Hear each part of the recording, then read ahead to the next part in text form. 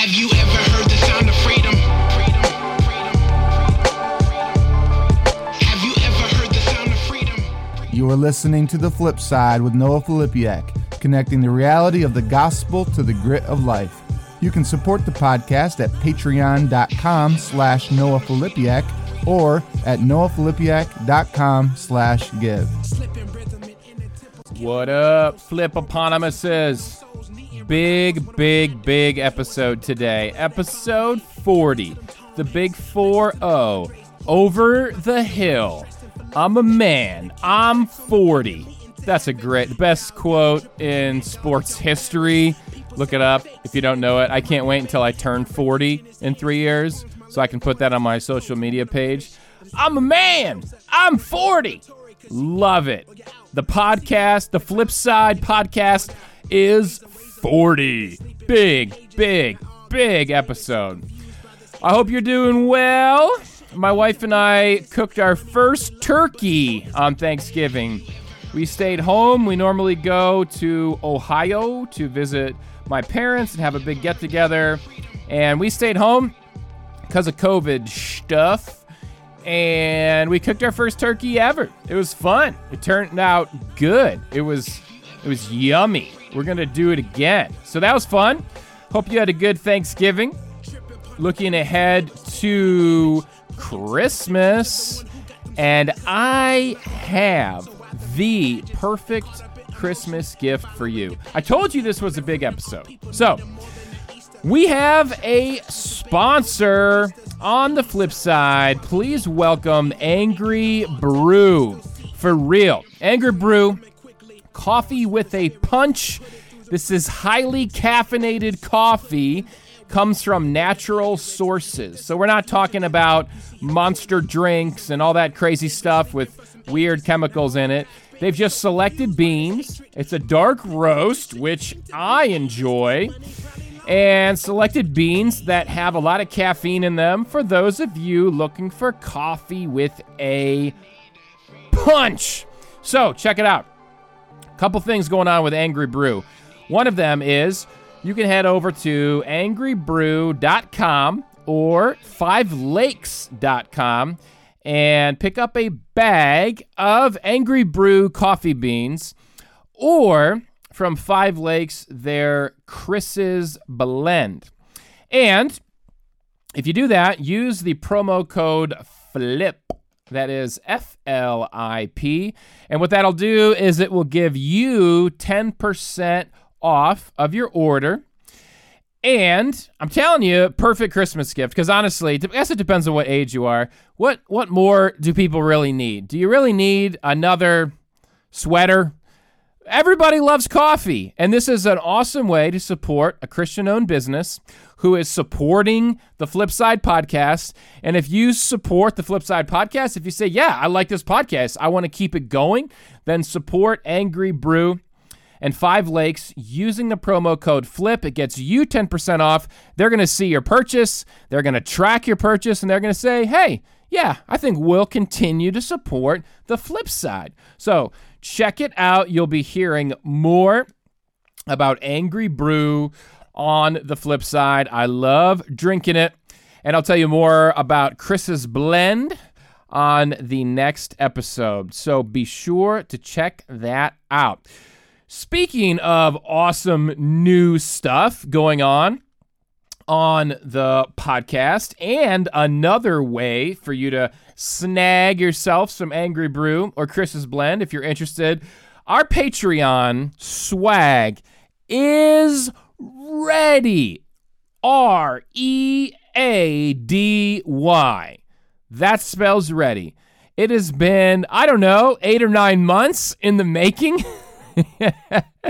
It is finally ready. So here's what you got to do. Best thing you can do, go to patreon.com/Noah Filipiak. We have a lineup of swag. So there is Kiss Cut stickers. We have ceramic coffee mugs. We have travel mugs. We have stainless steel water bottles. And we have journals. And all of these items have various flip side decor on them. One of the flip side designs, I think my favorite, says, "My third favorite podcast is The Flip Side." I love that. I got to laugh at my own joke. Yeah, I'm okay to do that. I'm allowed. The other goofy one, there's two goofy ones and two serious ones. The other goofy one says, "I'm a flipopotamus." And there is a picture of a cartoon hippo holding up a speech bubble, I should say, that says, "I'm a flipopotamus." The other two designs, one of them, obviously on the serious side, is Colossians 1:22. And Colossians 1:22 is a verse that I talk about a lot on the podcast. It is a reminder to us that when the Father sees us, when we're in Christ and we have our faith in Jesus, when he sees us as holy, without blemish, and free from accusation, which is an awesome reminder of the value, the affirmation, the approval in God's sight that I have, that I don't have to walk around unloved. I don't have to walk around feeling unlovable, because I can be reminded of that truth and go, man, the Father loves me so much. So that's your third option. Your fourth option is a phrase I like to use on the flip side: "Where grace lives, vulnerability abounds." The Flip Side podcast. So the idea there is, if we believe in grace, we truly believe that when the Father sees us, he sees us as holy, without blemish, and free from accusation. That's grace. If grace lives there, then I ought to be vulnerable. Vulnerability will abound. I can share with you my junk. I can share with you my struggles, and you won't look at me and go, "I can't believe you did that. I can't believe you thought that." No, instead you say, "Man, you are so loved by the Father. You are so loved by Jesus, who walks with you every day. And I'm in the same boat as you, because I'm forgiven by grace as well." And so you can share your stuff and I can share my stuff, and there's no shame. Shame has no place where grace lives. Instead of shame, there's vulnerability. And I'm always encouraging you as listeners and as leaders to go deeper with vulnerability, to lead with vulnerability. So those are your four options. And head over to patreon.com/Noah Filipiak. And depending on what tier of giving you would like to give towards the podcast, you'll qualify for, 1, 2, 3, etc. of those items. You can also, I forgot to mention, in that selection, if you get multiple options, you can choose a bag of Angry Brew or Chris's Blend coffee from 5 Lakes as well. So check it out. I'm super pumped about this. I've been talking about this for months and months and months, and I'm telling you, we're at 8 patrons right now. And if we get to 10, I know the world wants this. So I'm going to give the world what it wants. I will not shave my beard for a month. And I'm telling you, on December 11th, the day I'm recording this, I'm at about the end of the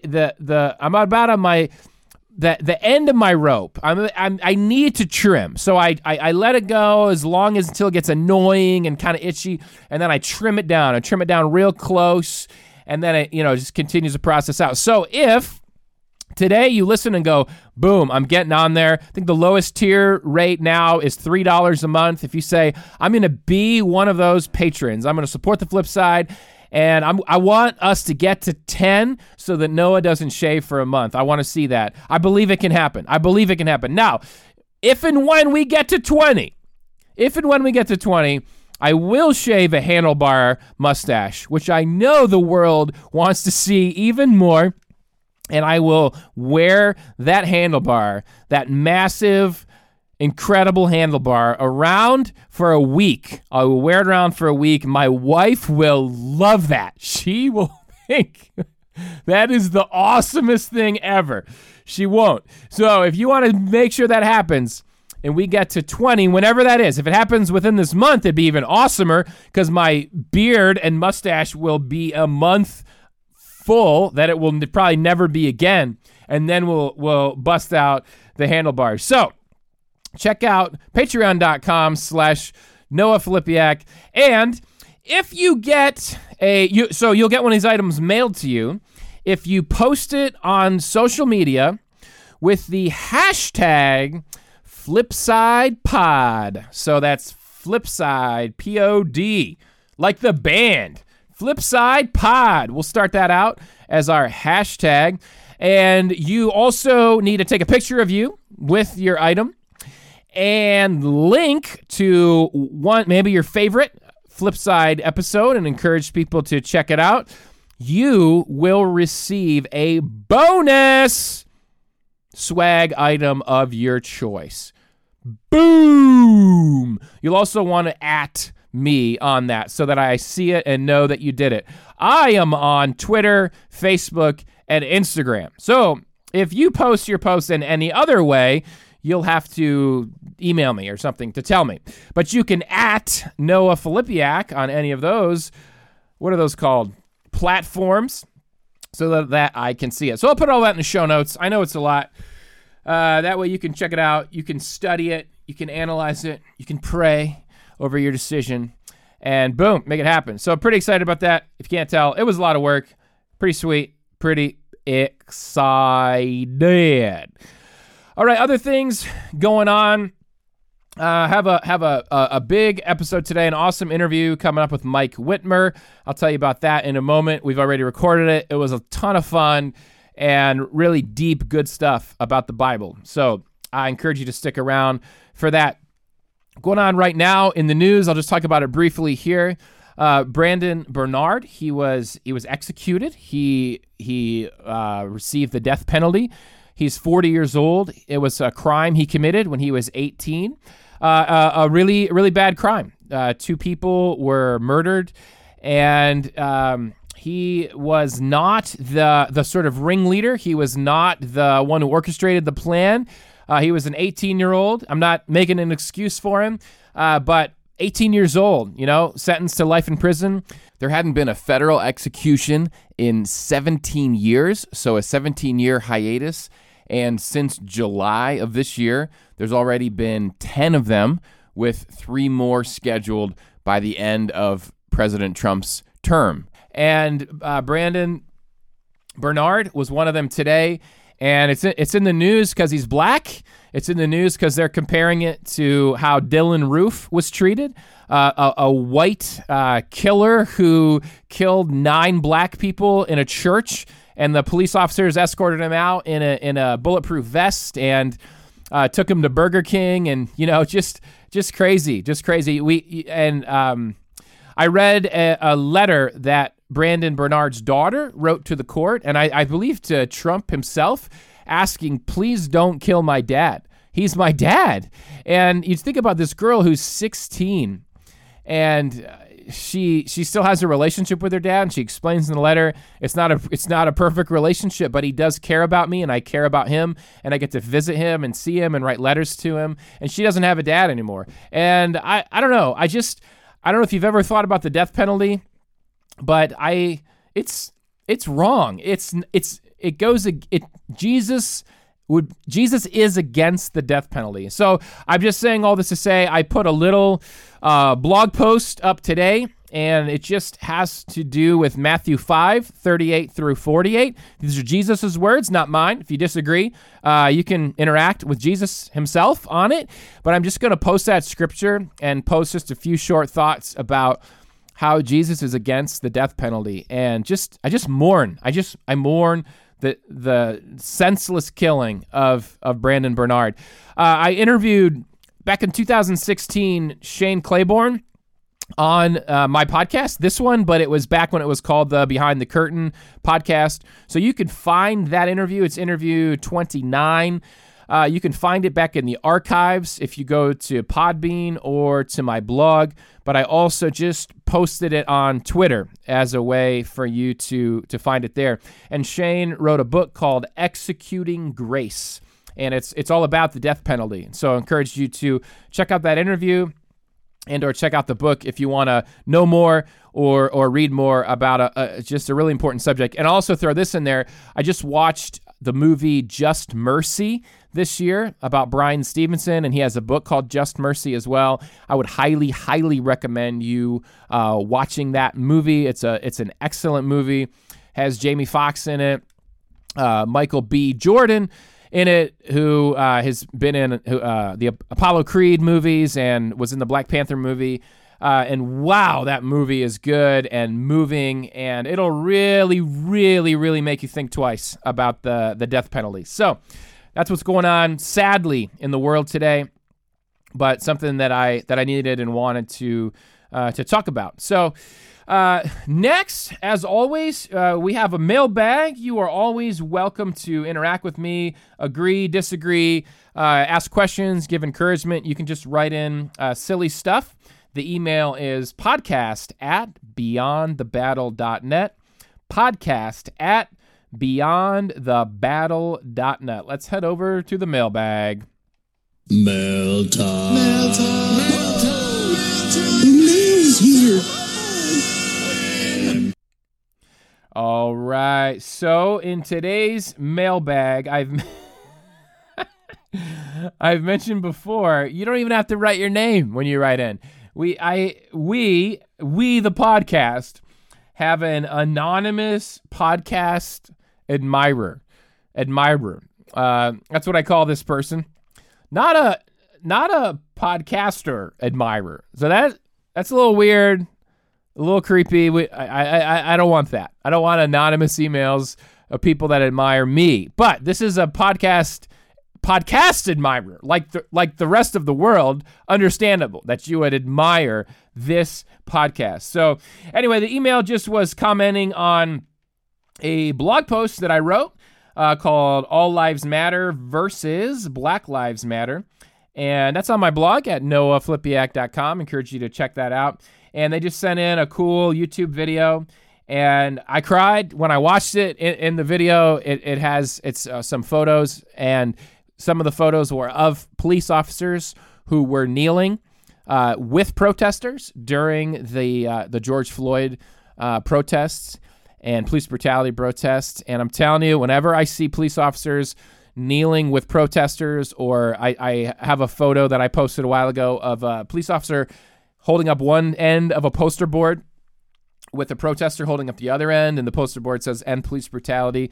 I cry. I love it. I feel like it's just so Jesus-y for us to be, a police officer and a protester to be literally marching together towards this cause. And I love it. So anyway, I posted that video in the comments section of that blog post. I thought that would be a fitting place for it. So thank you, APA. They also mentioned some alternate pronouns I could use for them, like A or G.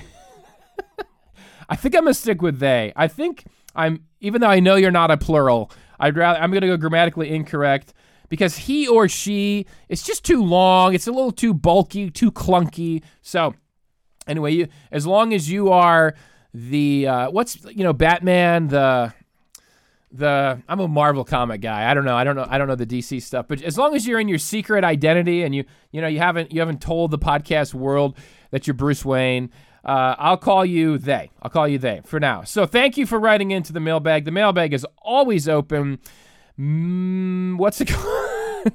It is called podcast@beyondthebattle.net. Now, coming up next is my interview with Mike Wittmer. Mike Wittmer is professor of systematic theology at Grand Rapids Theological Seminary and pastor of Cedar Springs Baptist Church. He is the author of several books, including Becoming Worldly Saints, Heaven is a Place on Earth, Don't Stop Believing, Despite Doubt, and The Last Enemy. He and his wife, Julie, have been blessed with 3 children. Because of them, he has no hobbies. I'm reading this off Mike's bio. Because of them, he has no hobbies. Mike enjoys eating Asian cuisine and cheering for Cleveland sports teams, who, over the course of his life, have come in first exactly once. Nice. That would be the Cleveland Cavaliers. Probably the team of the Cleveland sports. I don't know, that Mike cares the least about. Yeah, so it's awesome. Mike is a big Browns and Indians fan, and will always commiserate about their losings, their failures. Pretty fun. So Mike also, he needs to update his bio because he has a brand new book out called The Bible Explainer, and we're going to talk about that. I have a link to that book in the show notes. And Mike and I will get into the Bible Explainer and what's unique about it. But it really is unique. It is a coffee table book. It answers over 300 questions that people have, controversial stuff, basic stuff, stuff about genocide, stuff about sexuality, stuff about the Old Testament and origins and creation theories and just all kinds of even some of the ancient Near East stuff about other myths and all those kinds of things. It's a really, really, really good book, and it's written for you. It's written for church people. It is not academic. It has jokes throughout it, and I've read selections. There's one on slavery. There's all kinds of stuff in there. Each selection is maybe a page long. It reads like a magazine. It looks like a magazine. Really, really good, and I'm planning to definitely work my way through the whole thing. So, without further ado, here is Mike Wittmer. Hey, Mike, welcome to the flip side, or I should say, welcome back to what is now the flip side. Super glad you could join me today. Hey, thanks, Noah. So I've been on the flip side before and just haven't known it? You have been on a previous iteration of my podcast when it was called Behind the Curtain Ministry Podcast back in the day. Yes. Wow. So I call it a podcast within a podcast, sort of like Inception, the movie, a dream within a dream. Yes, I couldn't. They're kind of, there's no good analogy here. Talking about getting in trouble. I did not have a lot of ex-girlfriends. Let me just put it that way. But I always say my former podcasts are like an ex-girlfriend. I just can't get rid of them. There's too many memories. And so they're all on this feed. You, though, my friend, are episode 40 of The Flip Side. That's kind of a special episode, So that's, you should be honored. Wait. So first of all, this is the beta version.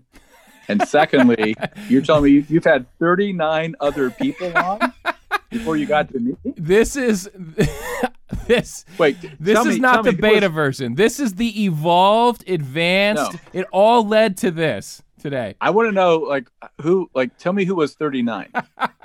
Well, I don't do a guest every time because guests like you are high maintenance and I have to track you down.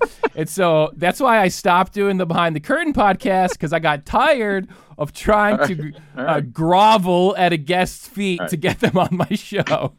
So now I do a mixture. Sometimes I do guests and sometimes it's just me going and talking into the microphone. So there you go. Okay. I'm sorry for being high maintenance. I'll try to be careful. You hadn't published a book in a while, so you did. Hey. So that's maybe I did and just didn't tell you about it. Well, I need to follow you closer. Then I need to be more of a fanboy. Now yours is coming out. Is it summer? Yeah, July 2021 with your endorsement on it. I asked Zondervan to put your endorsement on the front cover of the books, but I'm not sure if I did. They said no. They said no. Well, I'm going to have you on my podcast, which I'll have it up and running by then. I'm going to call it The Downside. Ooh, I like that. But my last it's more of a realistic view of the flip side. Well, my last name is Filipiak, see, so I don't. You gotta be a little wittier. Get it? Ooh, get it. I can do that because mine's Wittmer. You could be the witty podcast. See, all right. See. Did anyone call you witty growing up? I could see that being a good nickname. I've never heard that before. You're the first one. No, stop. So you did get called that, and you didn't like it. I'm sorry. I didn't mean to poke those wounds. I just, I don't know. And that's why I'm high maintenance. Your prowess, your athletic prowess, I thought maybe that was like a sports nickname or something, but, it's okay. But now that you brought that up, I went to a very small Christian high school in Ohio. Okay. And my senior year of high school, I got the most valuable player award for my basketball team. There you go. But I was a senior, and the second best player was an 8th grader. so they weren't going to give it to him. But in my defense, he was really good. So he made the team. I love it. That wasn't LeBron James or anything, right? Because I know you're both from Ohio. Yeah, no, he came up 20 grader? years after me. Okay. He was 20 miles away and 20 years after me. Wow, 20 miles is close. Yeah, I mean, I'm an Ohio boy as well, but I was down near Dayton. Sounds like you were up Akron, Camp. Up in Akron area. So very good, very good, very good. Well, hey, so during COVID, the season, the year that is COVID, my family was bored, and we got a puppy because we needed something to do. You went out and became a pastor on top of being a full-time seminary professor. So that's. I'm too busy for this podcast. What am I doing here? I know you are. I got a sermon to write. It's on Zoom. You're doing a Zoom sermon. I mean, how hard is that, right? All you got to do is... we're meeting, man. Man. Oh, no. I don't want to get into this. I don't want to get into these West Michigan politics. Oh, yeah. Not everyone's coming. We're encouraging people not to come. We're holding church, but saying, by all means, do not come. Oh, man. Love it. Up there in Cedar Springs. So, but for real, though, what's it been like? And I don't know, your full history. Have you been a pastor before? I know you've been a seminary professor for a long time. So, I guess, have you been one before? And is this... Either way, like, what's it like now being pastoring and professoring? It's the best of both worlds. So when I was a junior in high school, I said I felt God's call to be a pastor. So I went to college and majored in pre-seminary Bible, went to seminary, got an MDiv, a THM, was graduating from seminary, GRTS, where I teach. And the dean said I should go on for a doctorate. So he was like a godlike figure. So I did. And got a PhD at Calvin and started teaching at GRTS, which I've been since 96 and have enjoyed it. But then the last 3 or 4 or 5 years, I thought, you know what, if I die without ever getting to pastor a church, I'd feel cheated. Like this is what the goal was all along. And so there's a church in Cedar Springs. It's now Cedar Springs Baptist Church, and they had fallen on some hard times. Another church helped them out, and I got involved. And so 2 months ago, it's a new season and good people, and just it's great fun. And the biggest thing it's instant family. Like it's home, and it's great so like you were in class before, and we have great fun in class, but you don't have, when you're in a church, your family, and you get to know the people. So I still have my academic side, but I also have the people side. And I just love when someone, has a health crisis or another issue, that I get to be in the room with them. Mm-hmm. It's them, their family, and me. And like, what an honor is that? So I'm just enjoying it. I won't quote you that you just said, I love it when someone has a health crisis, unquote. Is that what I said? I mean, you continued it on, but yeah. We won't do that to you here on the flip side. It's like that hymn, my sin, oh my sin, what a glorious thought. What a glorious thought, unquote. Yeah. Wait, finish it. Quote, Mike Wittmer, at what Mike Wittmer. No, it's a hymn, right? It's my glorious thought. I know the hymn. I know the hymn. Yeah. We could sing it. We could do a hymn sing-along. So how about you start and I'll join in? Right, you could be the echo. I like that. I miss those. I miss those days. Actually, what that reminds me of, when I was a student, when I was your student, I was super young, but I was a senior pastor. I planted a church, and I was one of the few seminary students at the time, at least that I was around, that was in full-time ministry, vocational ministry, and in school. And I liked it a lot because I think at times the seminary experience can, I don't want to use the word ivory tower, like because that's a negative, but it can, you can get stuck in a lot of theory in a good way. It's like stimulating. For me, it's fun. Those of us that like these things. And I always liked it that I had to preach that Sunday, and I was caring for people during the week, and I was able to apply immediately the things I was learning and hopefully ask good questions as a student, because you or other profs, would say things, and I would go, yeah, but what about this? this is the real world, boots on the ground, church life. So Yeah. I kind of love that you're doing both. So, you as a professor, not that you didn't have that experience already, but you're living it like full go. And I think it's going to, you've probably noticed it already, but I would say, I think it'll make you an even more effective professor when it comes to, the whole reason we go to seminary in the first place, which is to build up the church. Yeah, what I've noticed is there's a weight that comes with being a pastor, and I feel it, and I like it. But when I was just a professor, not that it was, there's kind of a detachment, and you can kind of just drop these theological or biblical grenades, and you don't really care about the consequences. Like, deal with it. This is what's right. But now as a pastor, I realize, you got to be, I'm not changing what I believe or what I think the Bible says or what is good theology, but how I present it, that matters equally now. And I don't just go in and drop bombs and then we'll deal with them. Yeah. I mean, because I'm shepherding them. I need to help them, bring them along and nurture them and disciple them. So it's a much better, it's a weight of responsibility, which is real and it's important. Yeah. Yeah.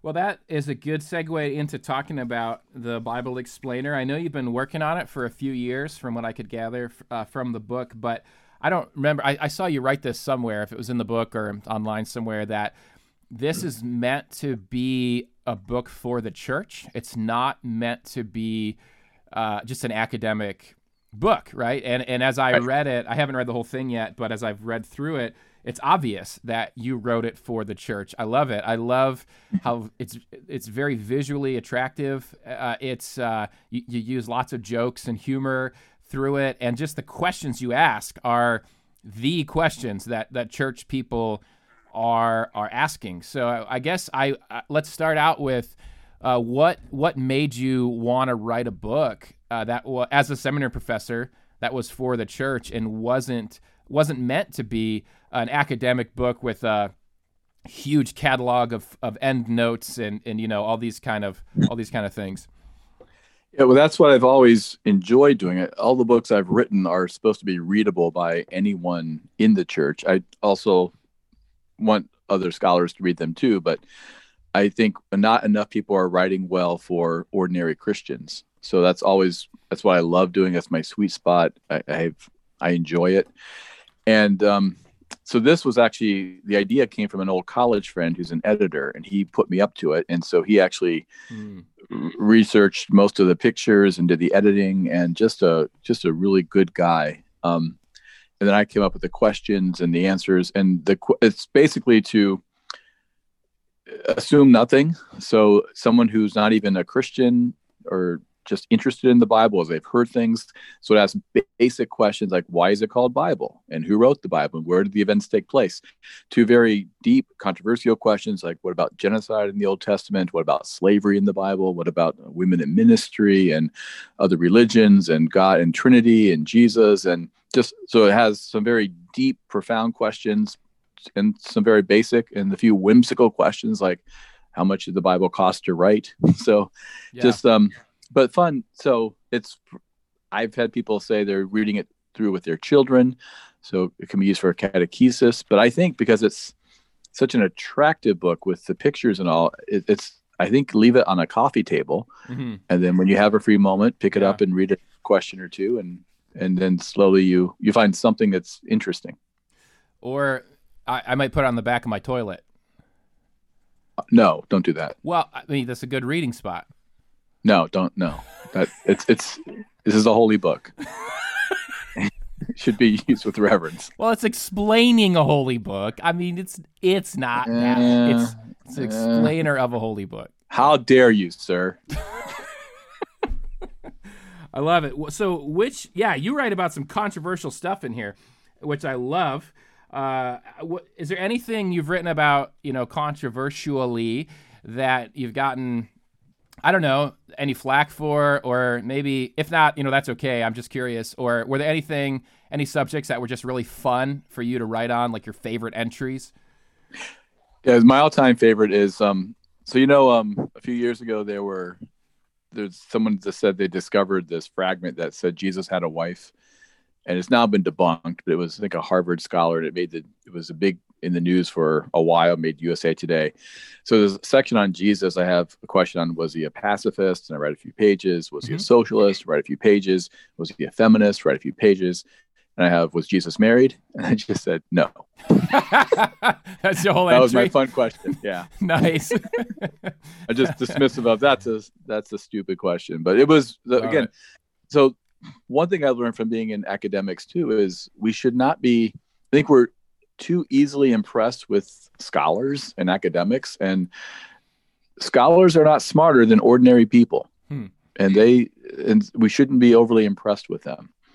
And that's kind of why I want to write for the church, because not enough people are doing it and doing it well. And I really think ordinary Christians need to realize that they've got this, they can do this, and they shouldn't be shamed into silence because they don't have a PhD. Yeah. Yeah, good point. I tell my listeners they should be overly impressed with me, so I don't appreciate you saying that on here. Well, I didn't mean you. I meant people with PhDs. That's true. I just have an MA, so you could be overly impressed with me. It's all good. Yes, because you haven't been. And seriously, there is a lot of insecurity among those with PhDs because they have this doctorate now. Sure. And part of why they write in ways that are very hard to understand is because they're too insecure to write plainly. And so when you read a theological book that you're not sure it's hard to read, or you're not sure you understand it, there's a good chance it's not you. It's a good chance it's them just trying to impress you with needlessly large words. Yeah, that's a good point. One thing, and this is kind of my world as far as, I don't know, they talk about you discover your author voice, or I've been blogging now for, it seems like forever. I think 2011 is when I started blogging and podcasting. I don't know how long I've been doing that, 2015. And this is feedback I get from people that's positive feedback. And I think I'm decent at this, where there's all these controversial issues, and I try to hold true to Scripture, but not take. And I've heard you say this, I think too. I'll say things that offend Republicans, and I'll say things that offend Democrats. And I try to. So often in our culture and in the Christian subculture, just because maybe it's because we're Westerners, I don't know, but here's a big word. We bifurcate things. What? Wait. What does that mean? Yeah, a friend of mine used it. I looked it up, and now I use it. So you got to Google it. We polarize things. It's like there's only two options on this. There's the right answer and there's a wrong answer. And if I'm the right one and everybody else is a complete idiot, complete moron. I think a lot of our political system is built that way, as far as like the language around it. And so what I'm wondering, my question is, theologically, there can be some fear when you're in a conservative, world like you and I are, and I say that in a good way, conservative biblically, like, hey, we believe the Bible is God's word. So how do you walk, and I see you do it in the book, so I'm curious to hear you, how do you walk the line of, we know this for sure, and then there are several options here. And particularly when I think there's some on the extreme end of the conservative spectrum that there's only one option all the time. There's never multiple options. I'm just curious how you walk that line, and maybe how you advise others to walk that line. Great question. I'll answer that because I do have a PhD. No, that's a really good question. So I asked myself two questions about any issue. How clear is the Bible about this issue, and how central is it? So the more clear the Bible is, and the more central it is to the Christian faith, the more I will say this is the way, or thus saith the Lord. Yeah. But to the extent something is less clear in the Bible, and so good Christians can disagree about it, and or it's just not as important core to the Christian faith, I'm much more happy to be, well, it seems to me this is what the right view is, or this is what I believe God is saying. So it's just always ask yourself, how clear and how core, how central and how certain am I that I'm right? So in the book, for instance, like issues with different views on creation, I presented the main options and explained why people held the main option. And I think if you read carefully, you can probably figure out which one I like the most. But I was trying to be even-handed on that, so that a young Earth creationist and an old Earth creationist and an evolutionary creationist could all read the entry and say, yeah, that well describes my view. In my view, that's exactly what I believe and why I believe it. So trying to be as fair and even-handed as I could. Same thing with like baptism, Lord's Supper, trying to describe the different denominations and why they're different, and so that anyone could see themselves rightly represented. And then other issues like salvation. The very last question, the bonus question, is about asking the reader, if they haven't yet, to put their faith in Christ. Yeah. And so I want to just be like, this is the way it is, and there's no other way, and there's nothing more important than this.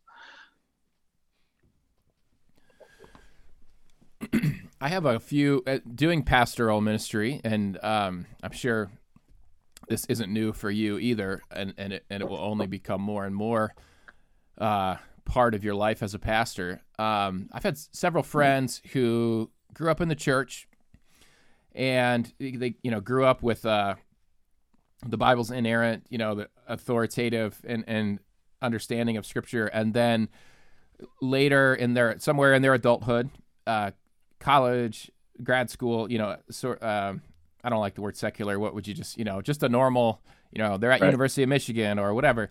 And at least in my conversations, it typically revolves around either, the science question and evolution and sort of, evidence. It's like scientific evidence and archaeological evidence. And then that archaeological stuff will cross over then into ancient Near East studies, Egyptology, and talking through both the Exodus as well as Genesis 1 through 11, these very, very ancient sort of texts and stories. And so my question is, I've had several friends, and it hurts me, and I feel like a calling to try to help people like this who are leaving their faith because, to say it succinctly, they were told, this is God's word, it's the Bible, and it's this is the way it is. And then they find in their, University of Michigan grad school classroom things that disagree with archaeologically or scientifically that understanding of the Bible. And it feels like there's a couple options. One of them is we need to try to defend that stance of the Bible, that those University of Michigan professors are wrong, or whatever it might be. I don't want to get into specifics. Maybe we can, but I'll keep it general for now. My question really is the right option to give arguments on why those professors are wrong, and it sometimes feels a little empty being a biased pastor that does not have a degree in that field, saying that professor and all those other ones and this whole school of academia in the world are wrong. Or is there another response? And I'm talking for someone who's they've really left their faith. Like they've tossed out Jesus. The whole house of cards came crashing down, right? Because their faith was built on these stories. Let's just say, I don't know, Noah's Ark, happening the way it happens in Scripture. I'm not saying it did or didn't. I'm saying they don't believe it did anymore. And they've been given, their professor doesn't think it did anymore. And that type of story now crashes their whole view of Scripture. I don't want you, I'm really asking for pastoral advice here. So not academic, not even our views on Scripture, but how do we walk alongside of someone like that? And not that it's up to us to keep them in the faith, but how do we best pastor someone who's in a spot like that? Yeah, good question. I would try and, I think it's important to show nuance. So I would emphasize, in talking with them, I would say, so here's what I believe and why I believe it. This is why I think, let's say, maybe your professor, I disagree with them, and here's why, and I think it's important for these reasons. But then, so that, let's call that the center. Like my position is in the center of what I think is right. But then I also want to show nuance and say, but you don't have to agree with my center and my core to be a Christian. Mm-hmm. The Christian faith is larger than my view. So this is where I stand and why I stand here and why I think it matters. But there's more room for Christians to disagree with my position, and you're still in the Christian faith. So then whatever the issue is, discuss. So could you have this perspective on this issue? And I think it's wrong in my eyes, but would that necessarily mean you walk away from the faith? Mm-hmm. Is there still room? Is that a view that Christians can hold? So like with Noah's flood, I have conservative views, and I'm glad I hold them, and I have strong reasons for them. But I think if someone has questions or isn't sure about the flood, or was it, certainly there are many fine Christians who don't think the flood was universal, and so that's fine. You could be a localized flood, and you don't have to walk away from the faith, because many fine Christians think it's a localized flood.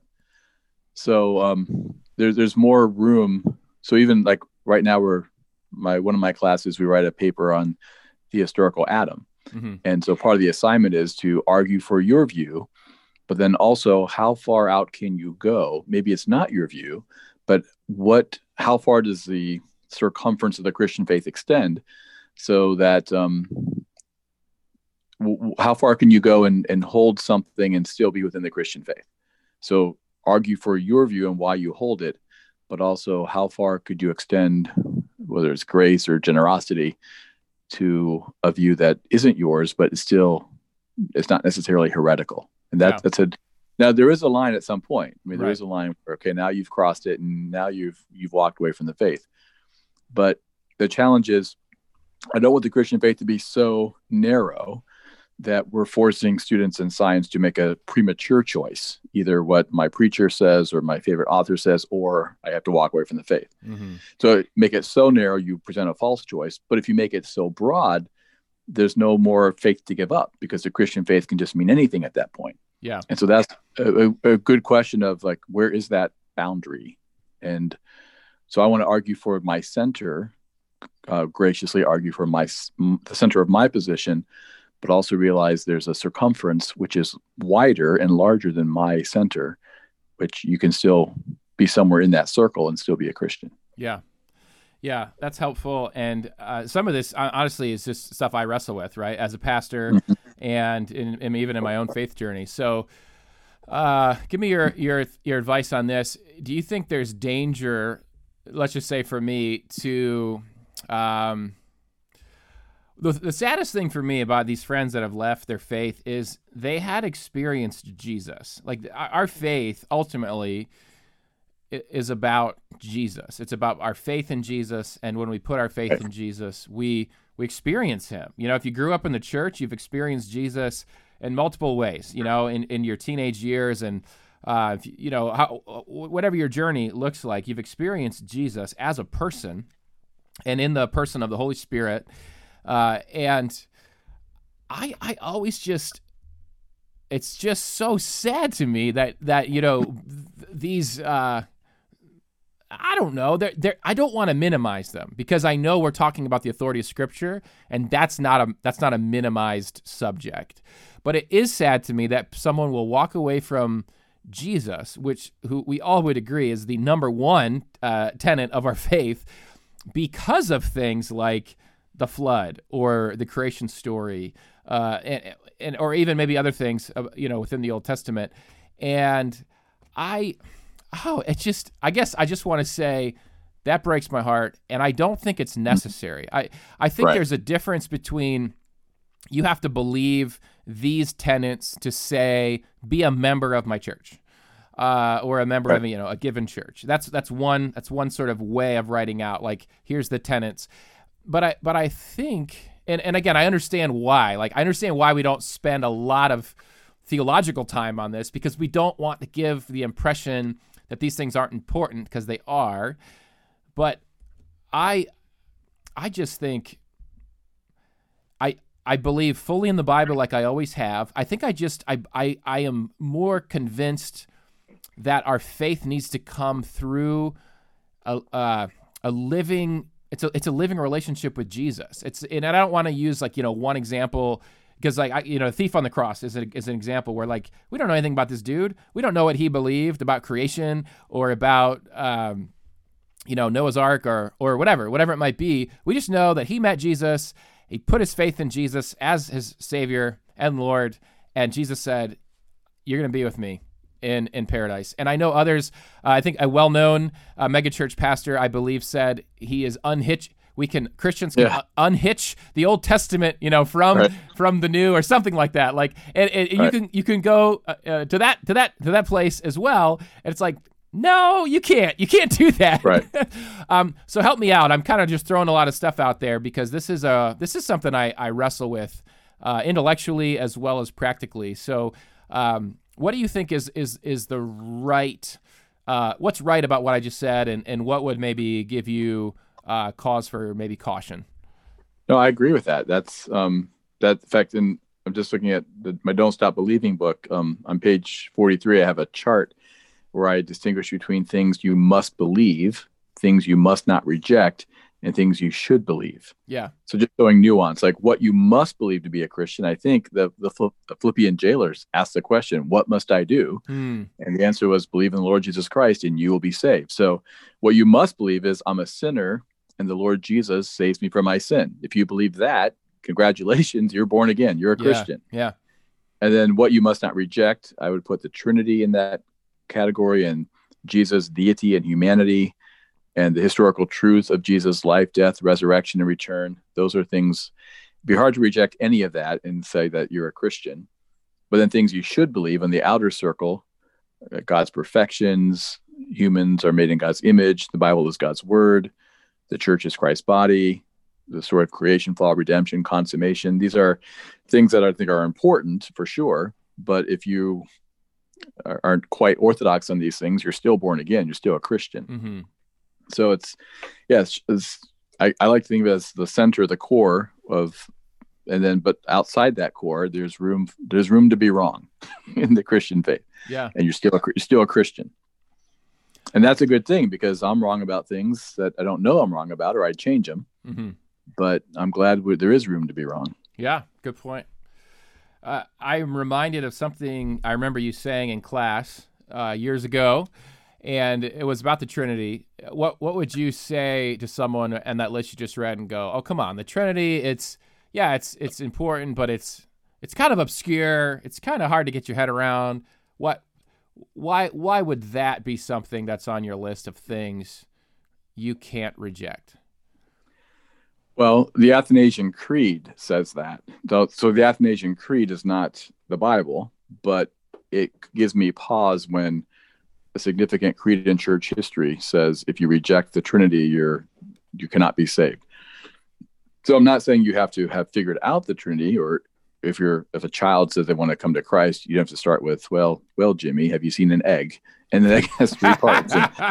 So you don't have to explain the Trinity to come to Christ, but I have relatives. They're oneness Jesus. They're oneness Pentecostals, and they say Jesus is the only person of the Godhead. That he appears as the Father, then he appears as the Son. Now he's present as the Spirit. But it's all one person, Jesus. And then talking to these relatives, and it's maddening because they go to church and they think of the Christian faith a lot like I do. And I said, like, I'm glad I'm not the judge. I'm not God. I'm not saying one way or the other, but I'm saying that the Christian tradition, the history of the church has said, you are placing yourself at great risk if you reject the revealed truth of the Trinity. Mm. So, and one way to think about it is, if God is not 3 persons, you can't explain how salvation even works. Like, who is Jesus making his sacrifice to? Himself? So it doesn't, if there's no Father, Son, and Spirit, the whole story just kind of collapses in on itself. Yeah. And for the record, listeners, Mike Wittmer does not think that the egg is a good analogy to use for the Trinity. Thank you for learned clarifying. That in class. I believe, if I remember right, see, I'm telling you, you're a good professor. I remember things that you actually taught me. I believe you thought there was no analogy that actually worked because they're just analogies. The closest one, I believe, you thought of the analogies of all the losers was a dance, I believe. Am I correct in remembering that? Or no? No. You're Okay, confusing wrong. me with someone else. Fail me. I'm not the great teacher you thought I was. Fail me. You're imputing to me something you heard from somewhere I'm else. so old. My memory is going, Yeah. I think Jesus gave us one in John 17. He said, Father, may they be one as we are one, you and me and I and you. So I think the church is probably the best analogy we have. Like it. Yeah. Yeah. What I remember you saying, and I do remember you saying this, so it's your memory that's wrong if you don't remember this this time. All right. You said, and it was just helpful for me, you said, if you don't believe in the Trinity, it just means you're something else. Like when you said you can't be a Christian and not believe in the Trinity, and that made sense to me. And while I don't know all the nuances of what Jehovah's Witnesses believe and what Mormons believe, and down the line, even you could talk about Islam, for example, but about their beliefs about Jesus. But I do remember that was very helpful, because if somebody didn't believe in the Trinity for one reason or another, it would make them potentially a Jehovah's Witness or potentially a Mormon. It would actually make them not a Christian. It would make them believe a different faith. Am I remembering that somewhat correctly? That's me. Yeah. So the Christian faith is that our tradition is it'd be like saying I'm an American, but that Revolutionary War, that Civil War, that doesn't apply to me. Yeah. No, if you're an American, that's part of your history. Yeah. And so the Trinity is part of our history. And so if you deny that, you cannot call yourself a Christian. You must call yourself something different. Yeah.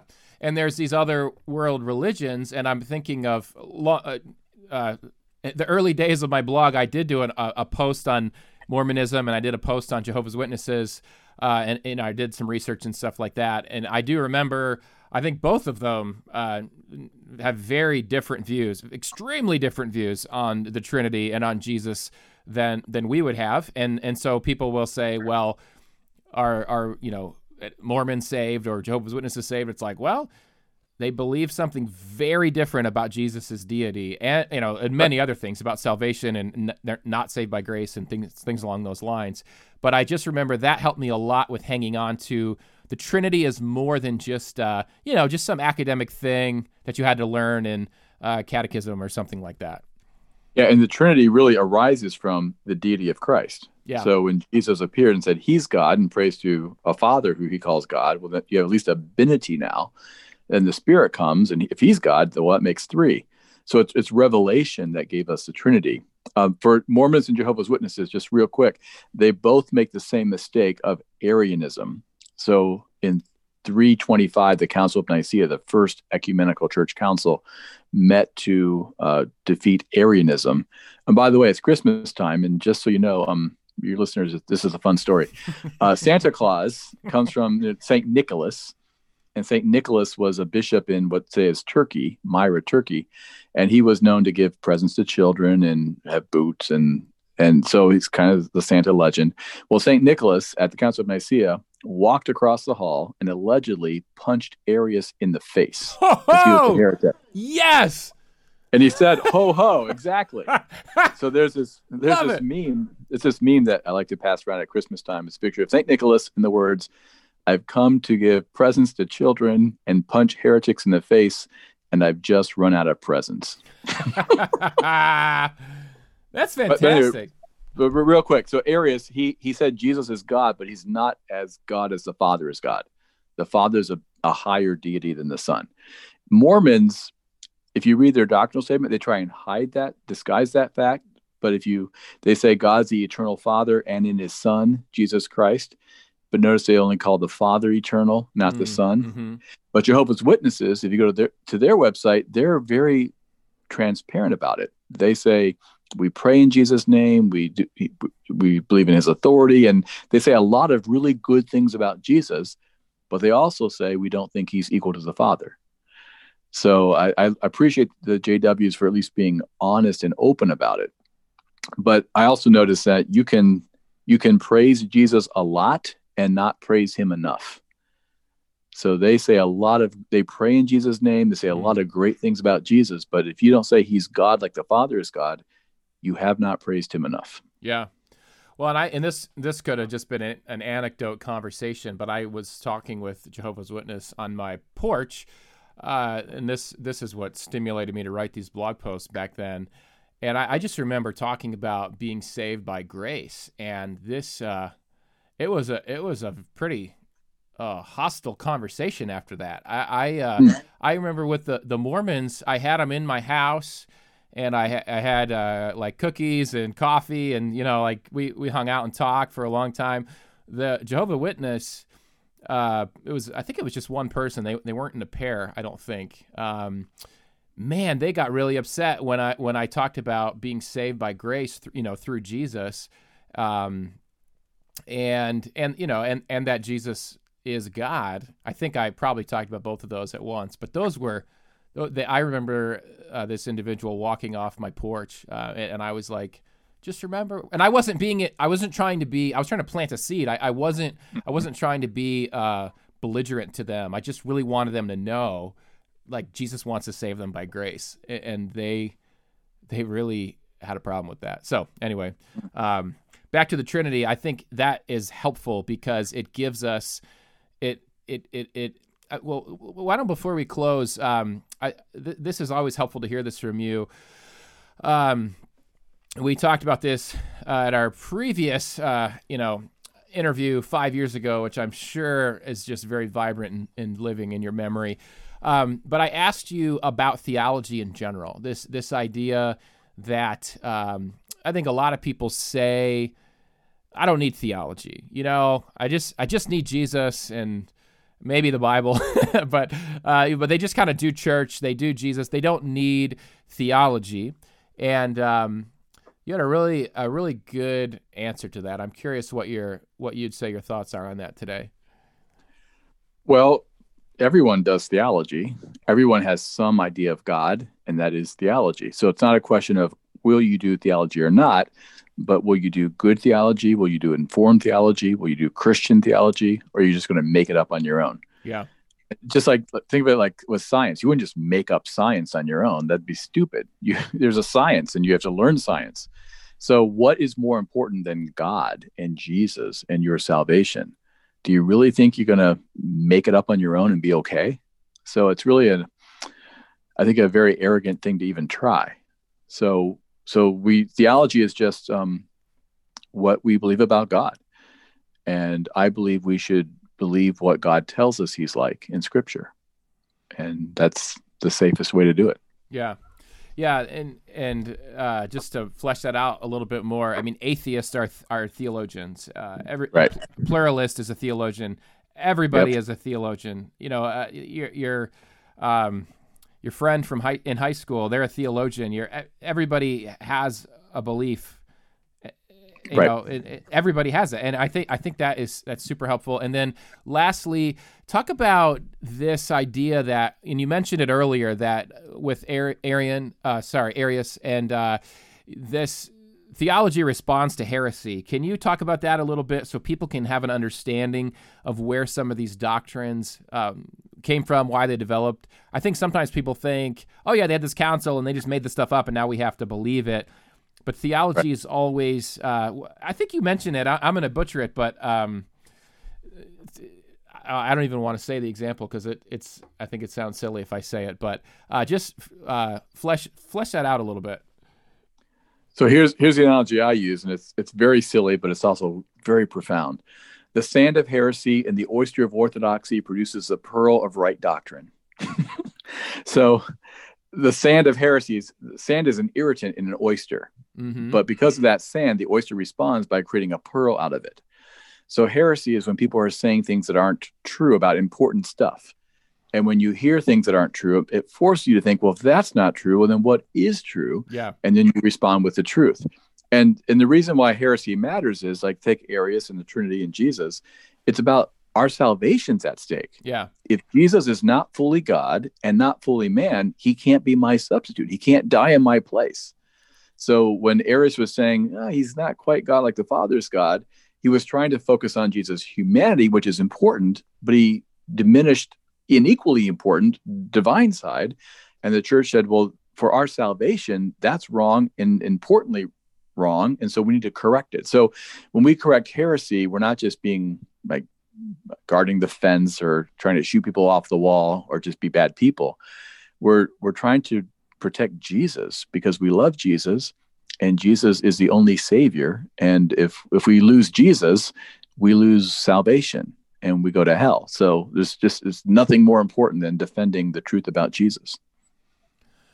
So then, you already said this, but to kind of summarize with the Trinity, there, and correct me if I'm understanding this wrong, there would not have been a need for a doctrine of the Trinity because, in a way, everyone already believed that. That's you didn't need to write out something that was a sort of a given about salvation until Arius said something that was not just disagreeing with the Trinity, but something that actually negated the Trinity. Then once he did that, and I'm sure had a following behind him, then it was time to write it out. Then it was time to say, okay, since this other false teaching is now out there, we have to write out what is the true teaching, where we didn't necessarily need to formalize it before. Is that, am I understanding kind of that process?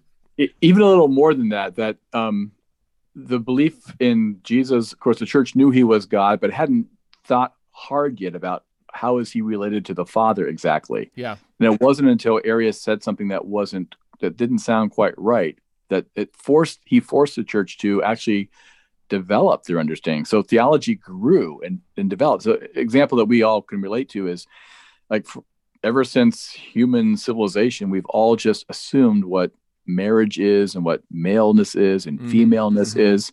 But in the last 5-10 years, as there's been new challenges to marriage and now gender and sex, that can be frightening for many of us, but also it's an opportunity because now we get to think about, like, why did God create male and female? Yeah. And why is marriage the way it is? And what's the beauty of it? What's the power of it? And so the upshot is we should leave this period with a deeper understanding and appreciation of gender, sex, and marriage because of the challenges. Yeah, no, I like that. That's a good modern day example. Very good. So the last big question, is this the year that the Browns will win the Super Bowl? The virus is going to cancel everything, right? We're doing too well. God will not let this stand. You know what'll happen is you will get to the Super Bowl. Like, you'll get the Super Bowl. You'll be playing some team that's from the NFC that's really bad, that didn't deserve to be there. Yep. And then the virus will cancel the Super Bowl and the rest of the season, and it'll never be rescheduled. That would be very fitting for a Browns fan. That's exactly how it's going to go. Half our team will come down with the virus, and we gotta play it anyway. Or that, yeah, that'll happen too. Yeah. Right, totally. So, love it. That's why you're so pessimistic. I figured it out now. It's because you're a Browns fan, and you're just. I mean, I don't blame you. It's been nurtured into you from a young age. Yeah, I'm a fatalist. Can I say one more thing, because I just make clear in case anyone in my church listens to the podcast. I am a Baptist pastor now. Yeah. And for the record, I would never compare the Trinity to a dance. I'm glad you clarified that, because everyone in your church does listen to this podcast, because I have 5 billion listeners. So I mean, I'm sure I just they're all listening. So I'm glad you just saved your job right there. That was a good move. And as Baptists, we do oppose premarital sex on the grounds that it might just lead to dancing. That's right. That's right. That was a line at Cornerstone when I was an undergrad, dancing was still outlawed. So that's why we couldn't dance. So, well, hey, I'll have you back in 5 years again. Right. 40 people later. Yeah. I'll back at the bottom of the Rolodex. Hey, I have I'm editing a book coming. It'll be out next summer, so you can have me back early. It's called 4 Views on Heaven. You know these Zondervan counterpoint books? Nice. So there's a book, 4 Views on Hell, which gave me the idea. Hey, let's do a happier version of that. 4 Views on Heaven. Like it. We'll have you back on for that. I love it. So I know the real view is that little boy that went to heaven for like 63 seconds, right? Is he? And got is a he in book there? deal. Is he? And he got a book deal. Is he one of the 4 views? He's going to be a 5th view, which we'll blog about. See him, have him write the foreword. Yes, love it. I love where this. I is love going. how he went to heaven, got a whole tour, and never saw Jesus, which is kind of the point. Got a whole tour. I would like you to mention the Big House song by Audio Adrenaline, because that's where please tell me you know that song. I've heard of it. Please, because that's where all of my theology of heaven comes from. Because I used to jam to that song on my paper route in 5th grade. So Wow. yeah, my kids, I have my kids listen to it, and they love it. So It's something about God's house heaven's a very big house with lots and lots of room, a big table with lots and lots of food, and you'll like this, a big yard where we can play football. That's my Father's house. See? I mean, it's awesome. Okay. I just want you to add these things to the book, mention my name, and we'll be All good. We'll be good. Well, I do have to write the conclusion yet, so maybe Okay. I'll slip in somehow. Then I'll have you on the podcast. Okay. I'll put in a footnote. They'll never see it. Nobody reads those anyway, right? No. Oh, love it. Well, thanks, man. This has been awesome. It's been a lot of fun. And I'm encouraging readers to pick up the Bible Explainer and stick it on the back of their toilet. I think that is the perfect Christmas gift for your readers in your home. So, Perfect thing for the perfect accompaniment to a toilet. the You know back what of the toilet. The You know what back. your toilet needs? A book. That's right, on the back to read. It's good reading time. It's good reading time. Yeah. All right. Thanks a lot, Mike. Thanks, Noah. Great talking to you. All right, and we are back to the podcast. Mike is awesome. That was a super fun interview, and I think helpful, super helpful for me, and I hope for you as well. So again, pick up a copy of the Bible Explainer. Put it on the back of your toilet, because I told you to. That is the best place to read. Especially things like that they're just quick reads. It's a page and you're done. Man, I'm telling you, Mike doesn't know what he's missing. That was totally the marketing angle. They should have put that on the cover of the book with a picture of a toilet and like perfect toilet reading material. The sales would quadruple. So very good stuff. I was going to mention during our interview, at the very end there, Mike brought up the subject of transgenderism, sexuality, homosexuality. And as you know, we've been talking about these subjects on the flip side. So you can still jump in to the book club through the Wesley Hill's book, Spiritual Friendship. You really just have to pick up a copy of the book, head over to noahflipiak.com. Click on the book club, which is not hard to find. It's underneath the blog section. And then just start commenting. Let me know that you're in, and then you can reply to my posts on the book. On January 15th, I'll be interviewing Wesley Hill and taking your questions as well as mine for him. And also, January 29th, another podcast preview. I'll be interviewing Lori Krieg.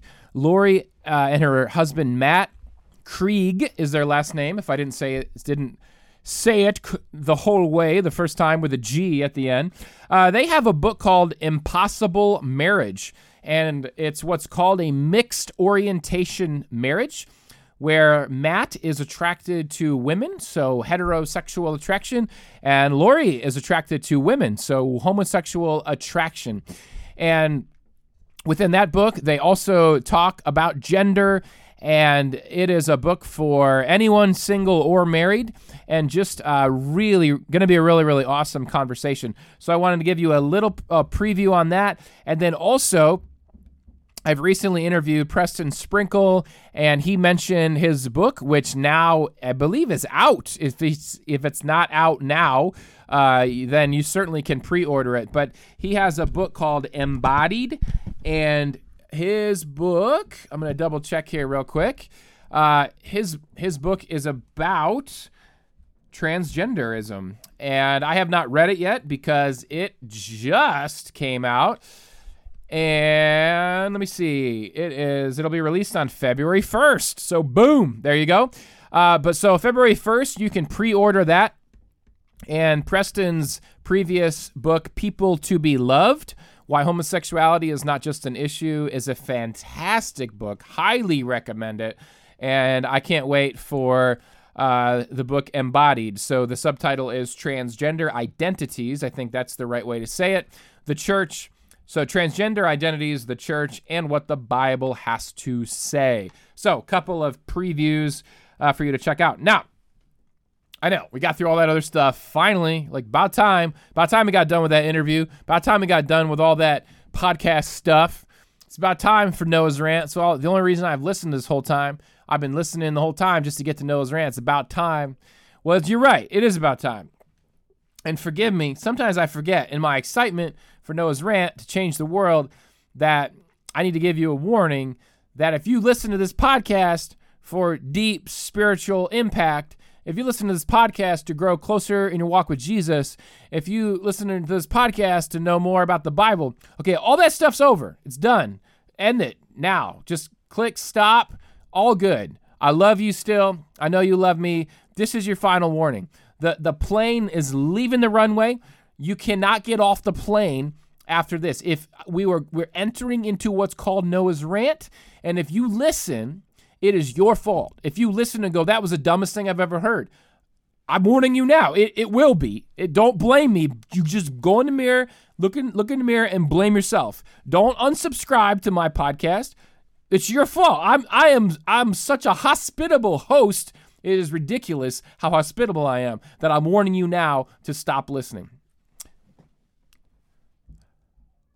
Now, we're ready for Noah's Rant.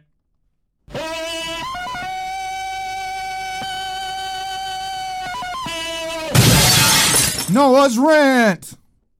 All right, it's Christmas. Holly jolly Christmas. The best time of the year.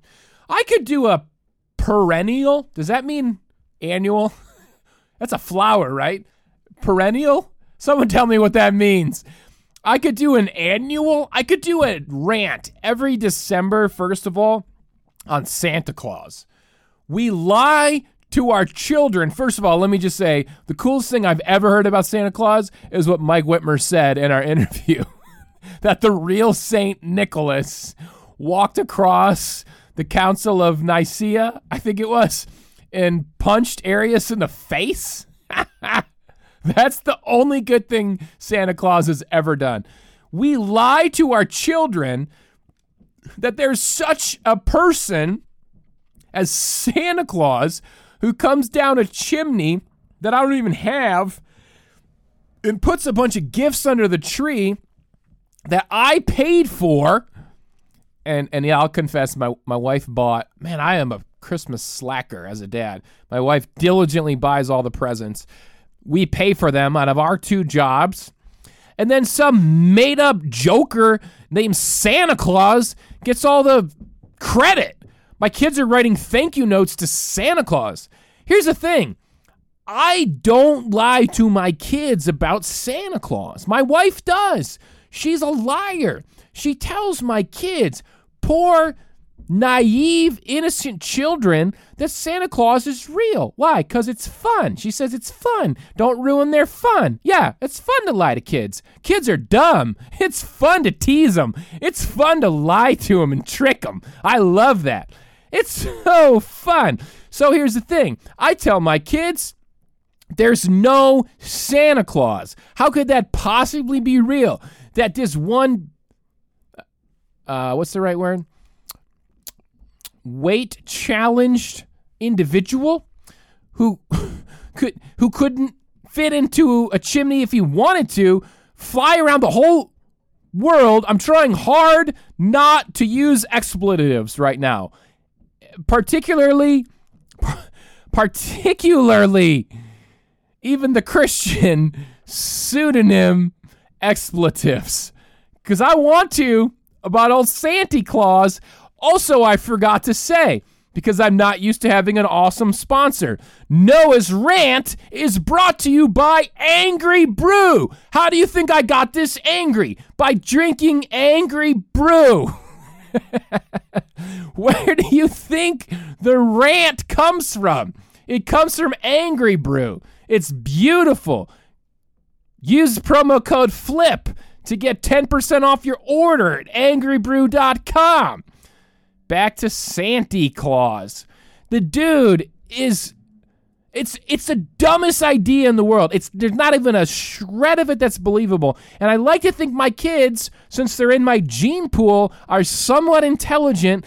But no, they believe in Santa Claus, even though I tell them specifically that he's not real. And that parents just lie to their kids.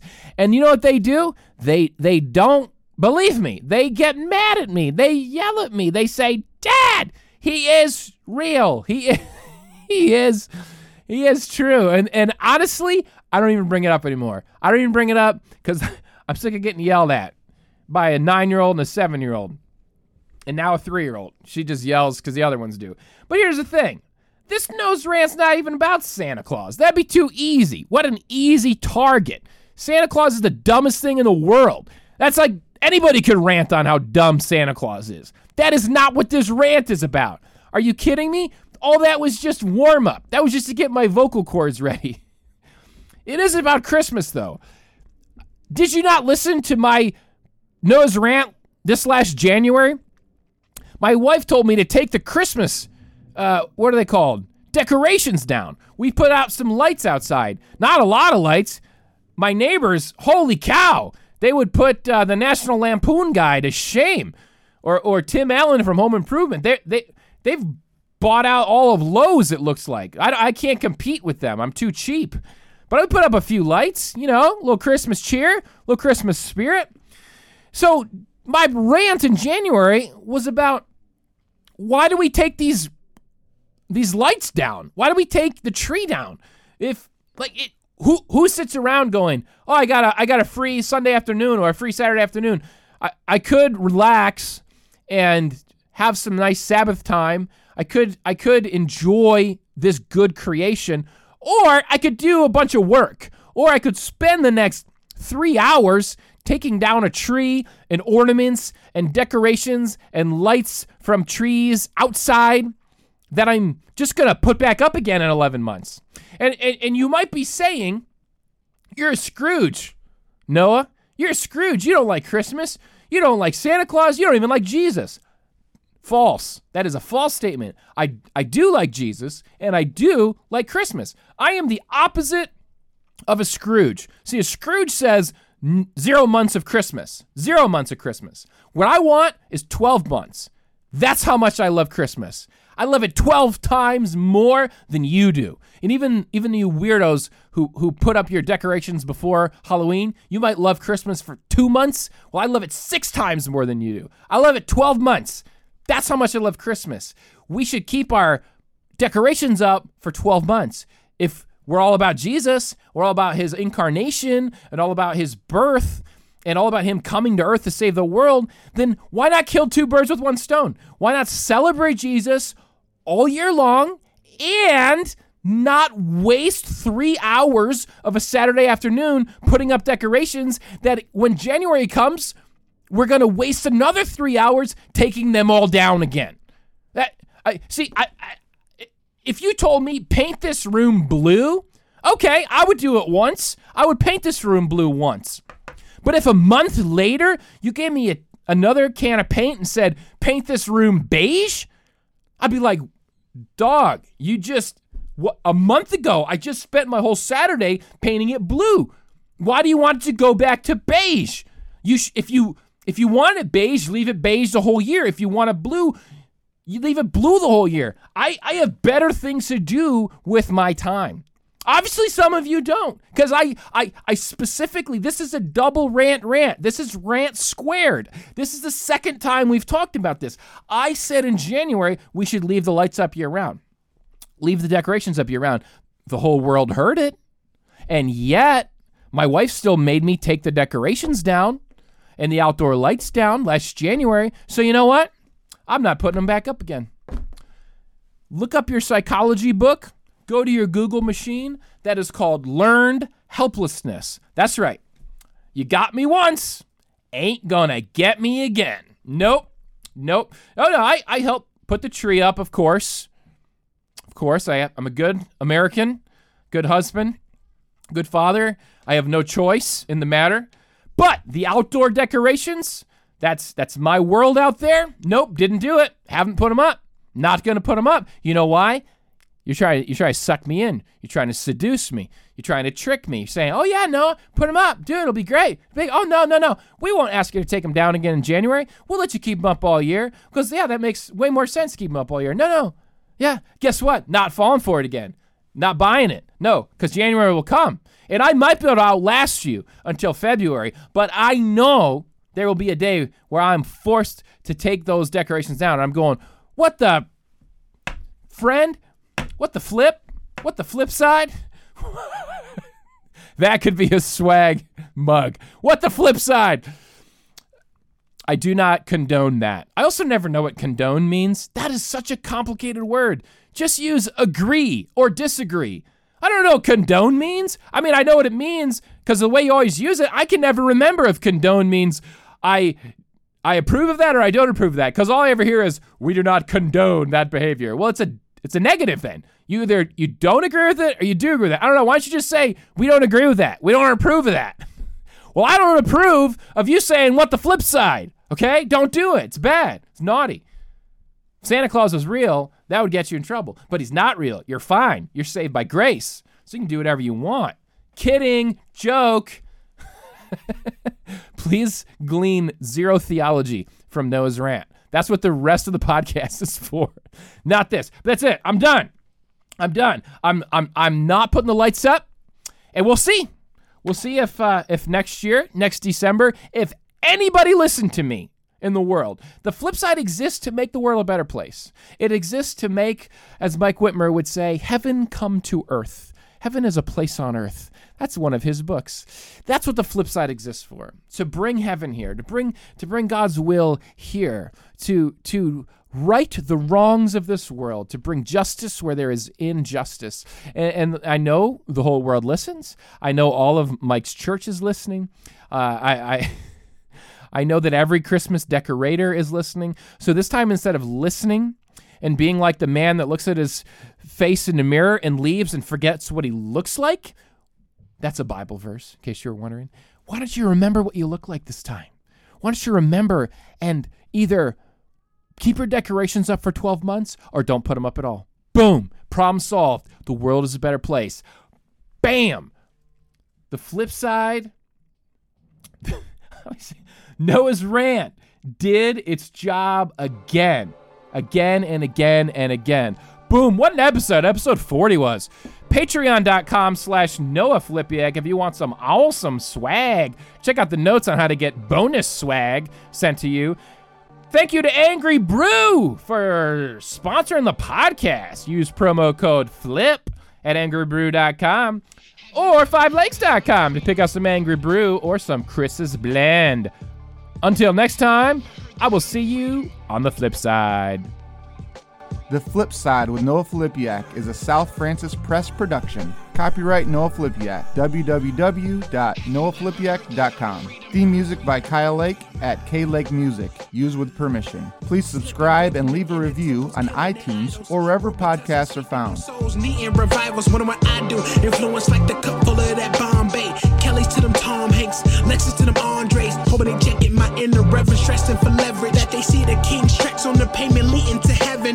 Yo, dripping in that gold that don't perish. People selling fake, see the green around their belly. Taking refuge in his hands, see his palms, my living quarters. Close them when I'm finished, then it's time to bring me closer. There's no purgatory, cause you're in or you're out. When you see him in the clouds, then you know it's going down. Raise them. They've been sleeping for some ages. Now all God's babies so confused by this hatred. Pulpit preachers shouldn't aim to be A-list. Money probably long, but short is with your days. Have you ever heard the sound of freedom? Have you ever heard the sound of freedom?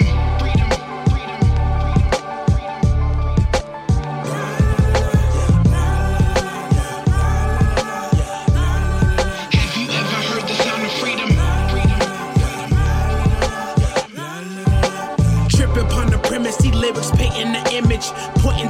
Redemption to the one who got them splinters, cause that cross is nothing pretty. So why the beauty pageants and caught up in emotions and following your passions? Talking that freedom, our people need them more than that Easter or coffee shop discussions, debating over baristas. Please, sir, this is why we inked up. Even when they do the autopsy, they still see him. Freedom, freedom, freedom coming quickly. Bars from the spirit, put it through the preamp and mix it like a chemist. Put it in the airwaves and hoping that they hear it. If there's some confusion, then I hope you see him clearly. Raise them, raise them, raise them. They've been sleeping for some ages. Now all God's babies so confused by this hatred. Pulpit preachers shouldn't aim to be A-list. Money probably long, but sure it's what your days is.